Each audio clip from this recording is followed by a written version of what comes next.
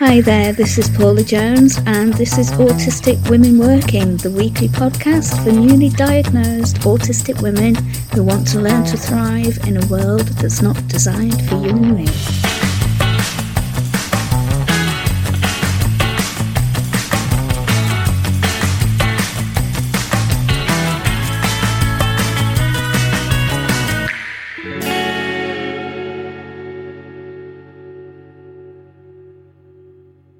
Hi there, welcome. This is actually Autistic Paula Jones, and welcome to the very first episode of Autistic Women Working.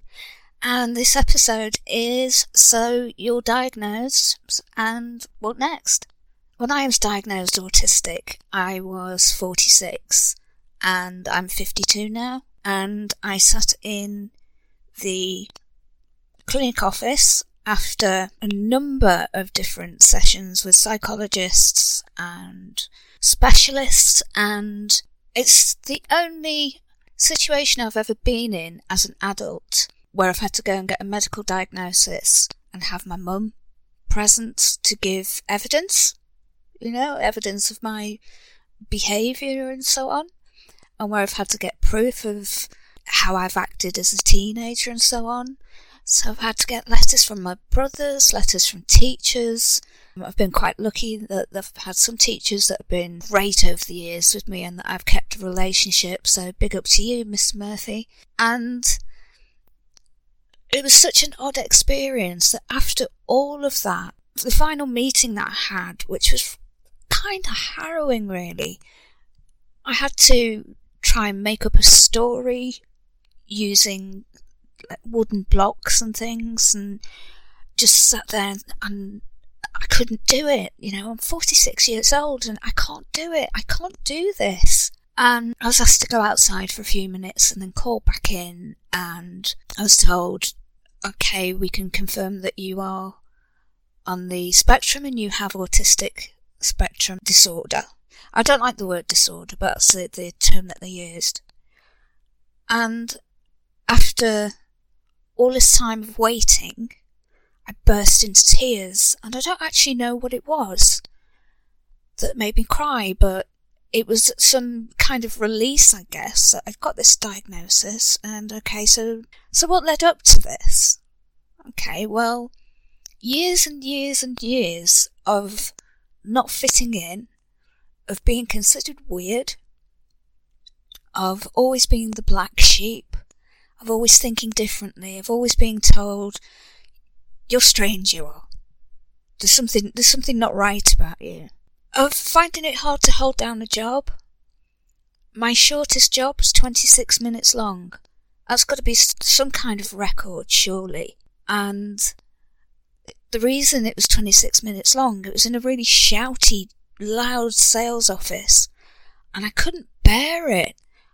And it was shouting and swearing, and now I'm not the sort of person who doesn't swear, let me tell you, but it was screeching in shrill voices and all of this stuff, and it was relentless, and I couldn't bear it, the pitch and the noise level. So I asked where the toilet was, and I got shown the way, and I just kept walking, and I went home. And I just thought, I can't work in this. So that's just one example of what my working life was like. Until I was lucky enough to find a job where I got to indulge all my interests and the things that I love to do, which is I like computers, I love music. I was a musician from a very early age. I played guitar from when I was 3, and I had one of those prodigious talents, and I like things that go beep, and I got to be an IT trainer, and I did that for quite some time, for about 5 years for the same company, and I was indulged in my behaviour for a large part of it, and I think it was because I was funny and I would just say the first thing that came into my head, and it was just a case of, okay, what's Paula going to do now? What's Paula going to come out with this time? And also, I had a captive audience of people that I would be training. And honestly, if you're autistic, A room full of people that have to listen to you for 6 hours a day is pure bliss. For something that you're really interested in, and you've got a room full of 12 people, how awesome is that? So something that really lights your fire and that you can talk about for days and days and days, and especially if you can make it interesting and engaging for them and make them laugh and come out of it feeling really good, and they feel really good and they've learned something. It's just such a great feeling. So that ticked all my little autistic boxes that I didn't. Put me in a one-to-one situation though, or a party, absolutely no chance. When I was a little girl, I used to be sick when I went to parties, and I never had any parties of my own. I didn't have friends over. I might occasionally go to friends' parties if I had to, but I didn't have really any close friends until I was in my teens, and even then it was just with somebody who was as daft as I was. And that's how I got through life as a teenager. I kept to a very small group of friends. All of us were different. All of us were kind of outcasts, I guess. And although I got on with people, I was kind of a floating voter, you know. So life as a teenager, it was hard, it was different, and it was just, thinking back on it, I experienced my teenage years and my college years very differently to the way my contemporaries experienced school, being a teenager, and university. We all went to the same university, but their reminiscences of the time are so different to mine. You know, they went to all these crazy mad parties, took loads of drugs and stuff, and I went and did my work and came home, and I had a fantastic time.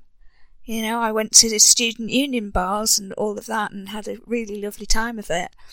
But it just seemed totally different. And I think what brought things to a head for me was that I have terrible executive function. So seeing things through, getting stuff done, seeing things through to completion, my time management and so on. At one point that didn't seem to really matter to me when I was much younger, so I used to always be late for school. I used to refuse school a lot of the time. Bear in mind I'm an undiagnosed child at that point. But as I got older, I began to realise that actually, no, this is important. Other people rely on me to be on time, to be able to do things, to see projects through. And at work, this is massively important. If you've got a team and you've got targets, for example, that have been set for you, and you're not pulling your weight in those targets, then this is a huge problem. I realised that I was having problems with my executive functioning, and the time that I realised this was I'd been made redundant, and I was working as a freelance trainer by this point. And the company that I had worked for previously took me on to do a lot of freelance work, but that company went out of business. And it'd been a case of, well, I don't really need to do an awful lot of marketing and all that, because they give me an awful lot of work. But then the work dried out, and I didn't really have a clue what I was doing. So suddenly, Paula has to get out there and network and market herself, and this Paula doesn't have a clue.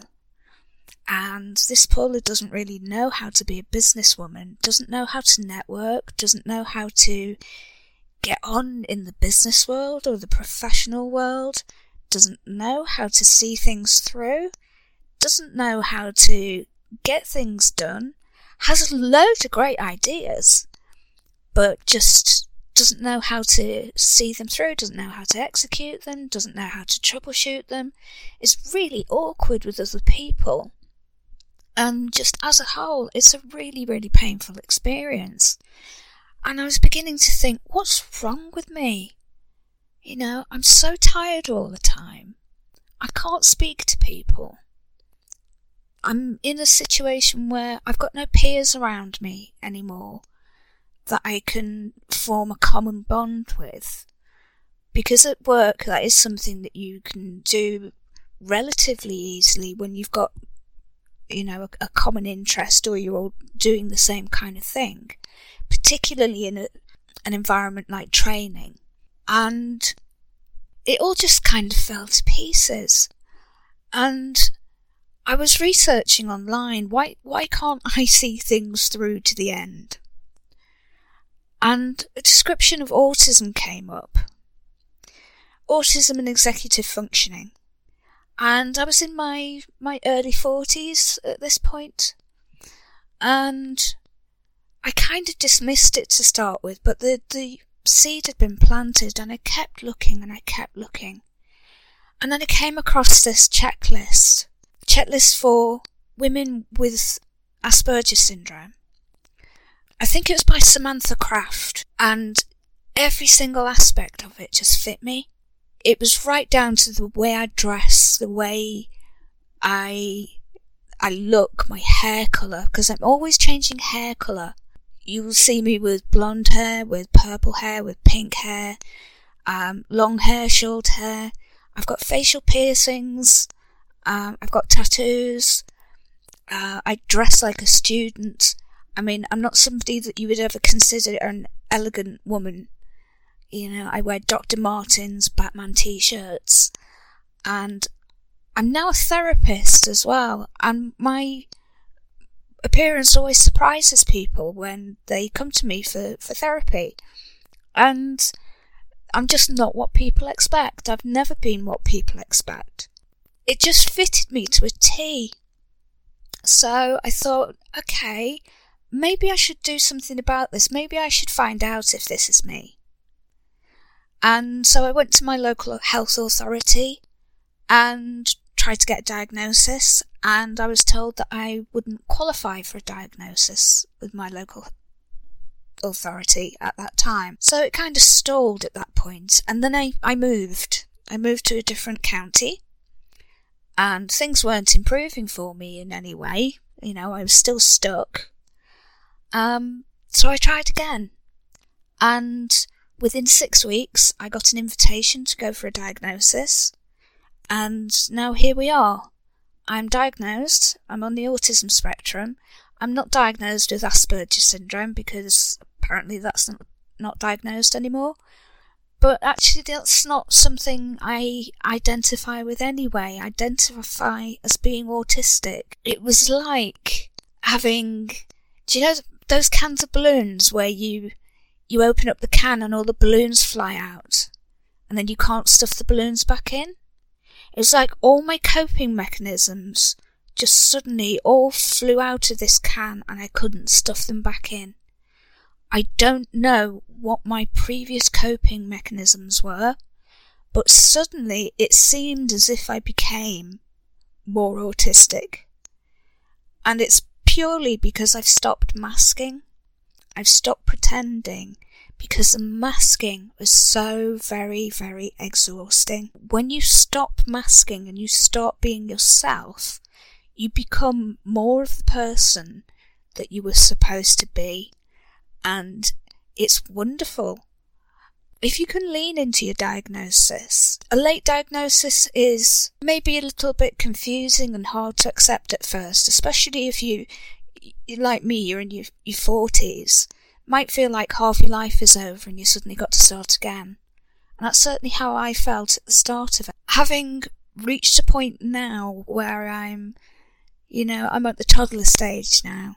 Maybe a bit past the toddler stage. I'm 6 now. I'm in my 6th year of diagnosis. So I can tie my shoelaces now. But I've lent into my diagnosis.